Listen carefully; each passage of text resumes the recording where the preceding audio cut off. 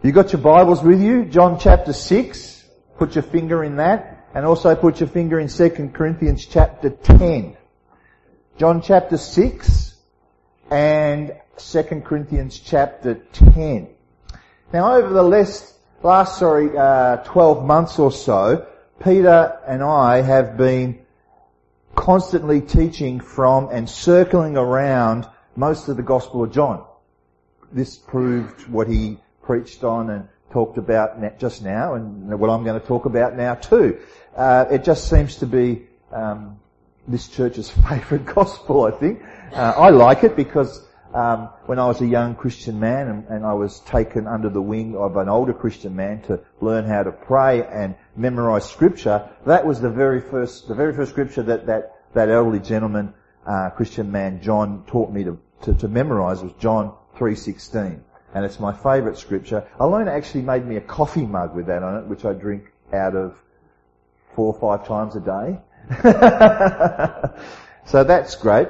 So one of the main reasons is John's so rich. The Gospel of John is so rich, and it's very relevant in our Christian walks today. So let's have a look at John chapter 6. We're going to pick it up in verse 16 through to 21. It says, "When evening came, his disciples went down to the lake, got into a boat and started crossing the lake of Capernaum. It was now dark and Jesus had not yet come to them. The lake became rough because a storm or a strong wind was blowing. When they had rowed about 3 or 4 miles, they saw Jesus walking on the lake and coming near the boat, and they were terrified. But he said to them, 'It is I, do not fear.' Then they wanted to take him into the boat, and immediately the boat reached the land towards which they were going." And let's have a little splash of obedience from 2 Corinthians just to spice some things up here. It says, "We demolish arguments and every pretension that sets itself up against the knowledge of God, and we take captive every thought to make it obedient to Christ. And we will be ready to punish every act of disobedience once our obedience is complete." Now, we're going to talk about John chapter 6, 16 to 21, but I just want you to keep in mind that passage from 2 Corinthians on obedience from chapter 10, verses 5 to 6. Just keep that in mind as we go through and start making some correlations and connections to that. The Gospel of John has or is the last Gospel to be written in the Gospel sequence. There was Matthew, Mark, Luke. Not necessarily in that sequence. Some think Mark was written way before Matthew and Luke. But Mark, Matthew and Luke are referenced or referred to as the synoptic Gospels, meaning they are alike in how they tell the story of Jesus. That means they are telling the story in a synoptic way. Who knows what synoptic means?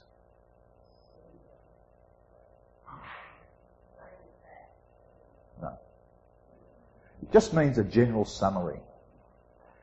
Alright, so John's Gospel is written later, and it's not written as a general summary. It's written in a very, very different way. John doesn't repeat many of the stories that the other 3 Gospels relate. John moves in a different direction altogether than the other 3 Gospels. John's Gospel mentions the least amount of miracles. It only mentions 7 miracles. When John records miracles, he doesn't actually record them as miracles, which is interesting. He calls them signs. In the Greek, that is semeion, which means an indication, a mark, or a wonder, which is totally different to the other Greek word for miracle, which means an imposition of time, a place, an order. So when you get closer to the end of John's Gospel in chapter 20, he says this, which is really interesting. He says, "And truly Jesus did many of these signs in the presence of his disciples, which are not written in this book. But these were written that these 7 signs were written that you may believe that Jesus is the Christ, the Son of God, and that believing you may have life in his name." That believing you may have life. In the Greek, that word life is the word zoe. We call little girls Zoe, don't we? The actual Greek is zoe, and that means life as God intended. So that believing you may have the life that God intended. Now, how many here tonight would like to have life the way God intended? I would like that so much. Not the way people intended it to be. Not the way institutions intend it to be. I want my life to be a life the way God wanted it to be. And that's what the Gospel of John records. That's his theme. So that John records his Gospel and he hones in intentionally on these signs and they lead and they make us understand this is the way life is intended to be. Each sign in a Gospel of John, within the Gospel, tells its own Gospel story within each story. And it's telling us what God is like through Jesus. Now, every person in this room needs to have a theology of renewal. We all need to have a theology. We need to have in our minds an understanding that God is a God that is a turnaround God, that He can turn things around. He's a God that's able to take people that are going in the wrong direction and turn them around 180 degrees to go in the other. That's what conversion means. It means to turn around. That God's a turner. We need that theology in our thinking, that people are moving in a wrong patterns and wrong thoughts and wrong ways, and God, through Jesus, can turn that whole thing around and restore. I was reading this really interesting story, and it's about a church in Florida, USA. And what happened into that church happens also to churches in Australia too. That's why it was so interesting. It happens here too. So there's a visionary congregation and their pastor, and their church was meeting in the main city area, but they wanted to grow, so they bought a cheap block of land way out, like in Manor Lakes, And they bought this cheap block of land right on the outskirts of their city, where it looked like a new community was starting, and they hoped that the town community would grow out and spread out to where their new worship and community facility was. So when the pastor and the contractor set the church on the building, the church building on the land, the front door was facing the proposed Highway 90 that was supposed to go through the town. And so they did that. They set the building on the block of land, and years went by, and the town grew as hoped it would from the planning that was planned for. But the city planners changed their mind at the last minute, and they built a major bridge over one of the rivers a bit further inland, and it changed the direction of the main road. And so the main road ended up going past the back door of the church instead. And so here's this church building on a main road in this new community that's growing hand over fist, and it's backwards on the block. The back door is at the front. So the pastor got the contractors out, the engineers out, and through some interesting engineering and hydraulic jacks, they lifted the church up 6 inches, turned it around, and put it back down on its foundations the right way. I think that's what we need God to let happen to us sometimes. We need to let God do that to us sometimes. Lift us up and get us facing the right way so that we can receive what God wants to bring into our lives. My first pastor had a saying. Not only did he have a saying, but he had a whole theology behind the saying. And he based that theology on Mark chapter 4, verse 35 to 41. Let me read it out for you so you can get the full impact. Okay? That day, when evening came, he said to his disciples, "Let us go to the other side." Leaving the crowd behind, they took him along. Just as he was in the boat, there was also other boats with him. A furious squall came up and the waves broke over the boat so that it was nearly swamped. Jesus was in the stern sleeping on a cushion. The disciples woke him and said to him, "Teacher, don't you care if we drown?" He got up, rebuked the wind and said to the waves, "Quiet, be still." Then the wind died down and it was completely calm. He said to his disciples, "Why are you so afraid? Do you still have no faith?" They were terrified and asked each other, "Who is this? Even the wind and the waves obey him." And it goes into chapter 5 in verse 1 and it tells us that they reached the other side safe and sound. If you had a trial in your life, if you had some pressure, if you had some stress, some issues, and you went to my first pastor, he would pray for you and then he would look you in the eye and he would quote Mark chapter 34, verse 35 to 44 and say, "Don't worry, you're getting to the other side." He would always say that. And what would happen was, after a while you'd go, "I'm not going to go see the pastor, he's going to quote Mark chapter 4 to me and, and tell me the whole story." But he had this whole thing and a whole theology about it, and his whole thing was, "Don't worry, you're getting to the other side." Now what he meant was that each of us here need to make our crossings in life, and that every storm in our life, every season, every time frame is appointed by God. In other words, we need to see our trials as God's appointments. If we would just turn aside from our situation, our anxiety, the static in our life, we will actually see Jesus in the midst of the storm that we're going through. Tonight I want to flesh out of this story from John's Gospel a couple of thoughts, 3 in fact, and see what the Holy Spirit would speak to us, to each of our hearts tonight. The storms of life, these unsettling conditions that touch each of our lives with uncertain outcomes most of the time. In the course of living for Jesus, there are situations and challenges that threaten our peace of mind, that threaten our sense of well-being, that threaten our health, that threaten our sense of how things are going to work out. There's dread that comes, there's fearfulness that comes, and we have all said these words in one way or another. We've all said these words, "Lord, I just don't see an end to this."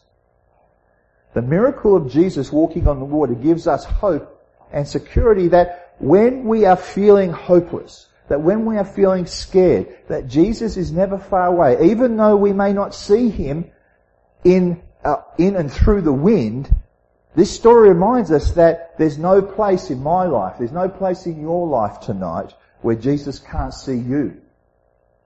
Even if we think we're in the dark. And there's no place where he can't come and find us either. So let's unpack some of these thoughts tonight from this story as we look at the storms of life. So first thought tonight is learning to move in obedience. This is the hard thing for many of us, learning to move in obedience. Reading this story from parallel passages, it's plain to see and it paints a more complete picture. In John's Gospel, he's short and brief. The narration in John's Gospel is short and brief. But in Mark, who we've already read, it gives us more of a background and it lets us review some of that stuff. So in Mark's Gospel, immediately after this, Jesus insisted that his disciples get back into the boat and head across the lake of Bethsaida while he sent people home. Now think about it. The disciples had just helped feed how many? 5,000 men, besides women and children. Alright, so 5,000 husbands showed up with their families. That's a lot of people. Can you imagine being involved in that kind of ministry? Can you imagine being part of that anointing that happened that day? They got something from Jesus, the disciples got something from Jesus, and they were able then to give it to somebody else. And all the people now know their names. Yeah? And they're famous. They're like religious rock stars, aren't they? Religious superstars. And as they're basking in all this glory and fame and sucking all that up, Jesus gets in the middle of all this. And he starts to mess with this. He focuses them. The King James actually says Jesus constrained them to get into the boat and go to the other side. Now, constrain. Isn't that what the police officer does when he puts you in the back of the paddy van? That's right. Joe knows about that. Isn't that what the Irish police did, Joe? Yeah. And the Aussies too, yeah. So here it is. Jesus constrains them. Yeah? So, we can see by the King James Version, Jesus is writing there, he's sorting out a few inflated egos, yeah? Alright, now, there's a whole new situation that they find themselves in a few hours later. The storm has come up, it's dark, they're struggling against the conditions, and all this is in direct result of what? Obeying Jesus. They find themselves in a very trying and difficult situation and in difficult conditions because they obeyed Jesus. Here's a life truth for all of us to note down. And you should write this down in the front cover of your Bible, okay? Here it comes. Ready? Moving in obedience does not insulate you from problems. You can write that one down. We think many times that if I'm a person of promise, or if I'm a person that's walking in the will of God, or that I'm a good person, that's like a get out of jail free card, isn't it? Huh? Doesn't that sound like some Christian thought tonight? That if I'm a person of promise, if I'm a good person, if I have faith, then I get this get out of jail free card and nothing bad is ever going to happen to me. Can I tell you that's not true? And it's not scriptural and it's not biblical. God's nature is not to tell you and I that if you obey me, nothing bad will ever happen to you. The truth is that God will send you into situations knowing that they're not going to go well. He will send you into situations that in some sites might have a sense of jeopardy to them. God's highest goal, listen to this, God's highest goal for you and I is not our personal comfort. Okay? That may be annoying to hear for some of you tonight. That God's highest priority is not your personal comfort. God's highest purpose for you and I, what's really in the Father's heart tonight, is to develop you and I and our life so that it might look like His Son Jesus. A life that looks like Jesus' life. That's what God's highest priority is for you and I tonight. So God will constantly put you in situations that will grow you spiritually. So you will be changed into the person that you were born to be by the will of God. Romans 8:29 says, "For God knew His people in advance, and He chose them to become like His Son, so that His Son would be the firstborn among many brothers and sisters." This is the key to discipleship tonight, right here. Becoming Christ-like. We're often where you need to be changed and formed, where you weren't chosen because you had it all together. None of us were chosen by God because we had it all together and that we were incredibly gifted. You were chosen because you needed to be changed. Our obedience never insulates us from the problems of life. The fact is, in the problems of life, that's where you'll find the powerful catalyst for change tonight. Right in the problems. It's where priorities develop where problems, troubles, storms of life, fearful conditions surround us, it takes the situations and challenges and shapes us in all of that stuff. Romans 2:12 says, "Do not be conformed any longer to the patterns of this world, but be transformed by the renewing of your mind. Then you will be able to test and approve what God's will is, His good, pleasing and perfect will." When you go through life's struggles, don't ever let anyone tell you that you don't have enough faith. Okay, that's a false doctrine tonight. Because we're all Job's friends. Who knows what who Job is? Yeah? We're all Job's friends. Yeah? We're all Job's friends multiplied out. Think about it. It was Jesus who told them to get in the boat. He knew what the time was. He knew where they were going. He knew what was going to happen. And he knew what he was going to do. And he put them in that situation nonetheless. Let's have a look at thought number 2. Obedience triggers trials. Obedience is the very thing tonight that triggers a trial. The truth is that not only does my obedience not insulate me, right, but it also sets me up for these refining encounters with God. The disciples were in full compliance, the scripture says, when they set out in that boat. You know, Jesus constrained them to get into the boat. They were in full compliance with Jesus when they got into the boat. But before the night was over, they were nearly scared to death, and they found out that they were going through, what they were going through was being used as a test that related back to the feeding of the 5,000 men besides women and children. Jesus was linking the two events together. So here's the big idea. Everything that you are going through tonight, if you are going through something, it's all connected. Your life and my life tonight is not a mishmash of karma or crazy fate. It's all God tonight. Proverbs 20 says, "A man's steps are directed by the Lord. How then can anyone understand his ways?" 1 Peter 1:7 says, "These have come, these trials, these issues, these storms of life, these have come so that your faith, of greater worth than gold, which perishes even through refining by fire, may be proven genuine and may result in praise, glory and honour when Jesus Christ is revealed." Who has been watching the TV show Aussie Gold Hunters? Is it only me? It's just me. It must be. I find it fascinating.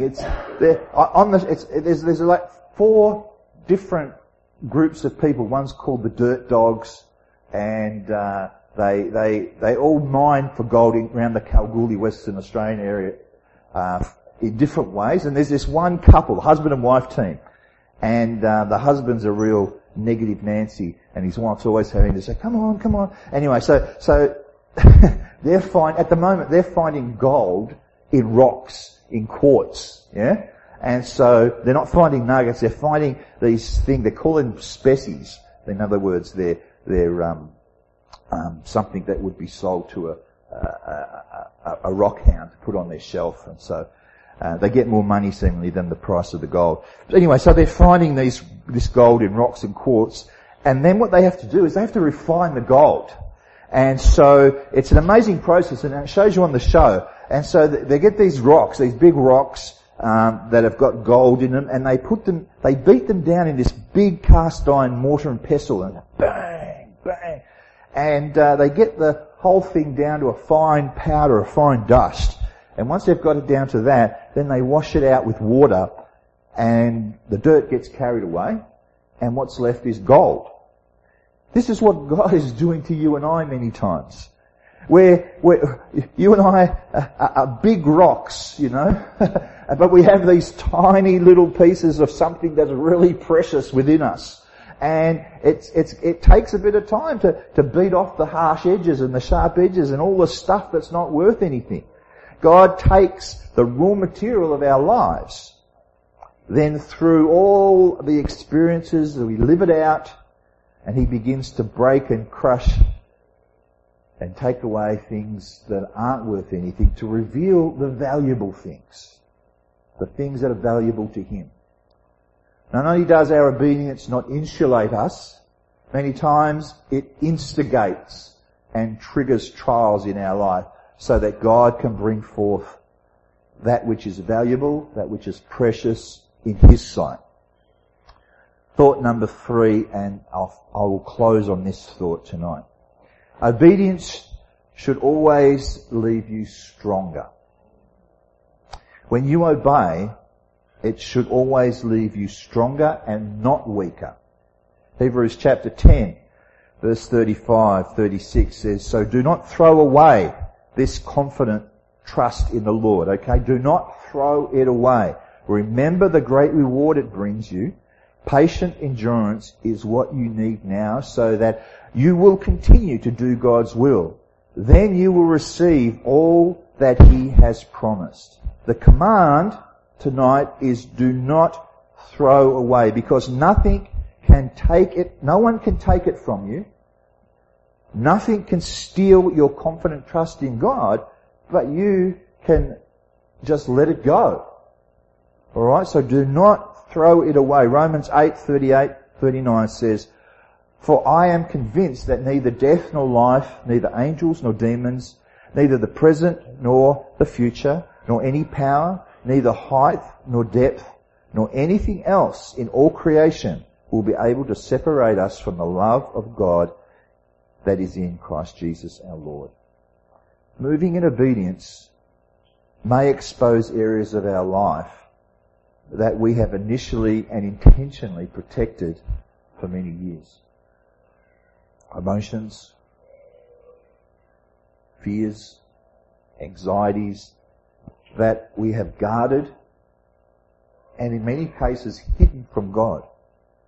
Shame, guilt, those protected areas of hurt feelings and betrayals. Don't throw away your confident trust in God tonight. Andrew, if you could come and play softly. You can have a confidence in the future tonight as God guides, as God directs, as God leads. The fact is that Jesus rose from the dead so that we can live in the power of his resurrected life. That's what the end, chapter 20 of the Gospel of John tells us. In the power of forgiveness through the cross, we are called to a new life together in adventurous partnership tonight with our Maker for the sake of this world, but always with God's grace, presence and hope moving us towards the future. I'll finish up here and we'll pick up part 2 of the storms of life next week, and we'll talk about moving beyond the fear. We'll touch a bit more on what I've just talked about at the end there. But let me just conclude with a bit of a review as we move forward. As we move forward, we're moving forward in a unique season at New Start Church. We're moving forward in a unique season that God is guiding us in. And so we all need to learn what it means to move in obedience tonight. 3 thoughts we've looked at so far. Obedience to God won't insulate us from problems, individually and also together, corporately. Number 2, in fact, obedience may lead us directly into the problems of life, into the storms of life. But number 3 tells us, but when it's all said and done, obedience will always leave us stronger. You believe that tonight? Amen. Tonight, we don't want to accomplish anything as a church or as individuals without God's blessing. Because God has not changed. The whole world has changed since I was born. Just in the last 20 years, all of life's changed for me. The country we live in has changed. The church that I was saved in has changed. Everything has changed, and yet nothing is different. God is still God. The same Jesus that I bowed my knee to 32 years ago is still the same and is still real and He's still alive and He's still calling you and I into His presence and still sending you and I into His purposes. Nothing will change. So we're going to sing a song which I love. I remember singing this song. I first started going to church on a Sunday night at St James's Anglican Church in Dandenong. And the curate, who knows what a curate is? Curate's the apprentice vicar, the apprentice priest, yeah? And so he gets the bum job, he gets the Sunday night shot, yeah? Where there's 6 people show up. And so he said, well, you should come to the morning.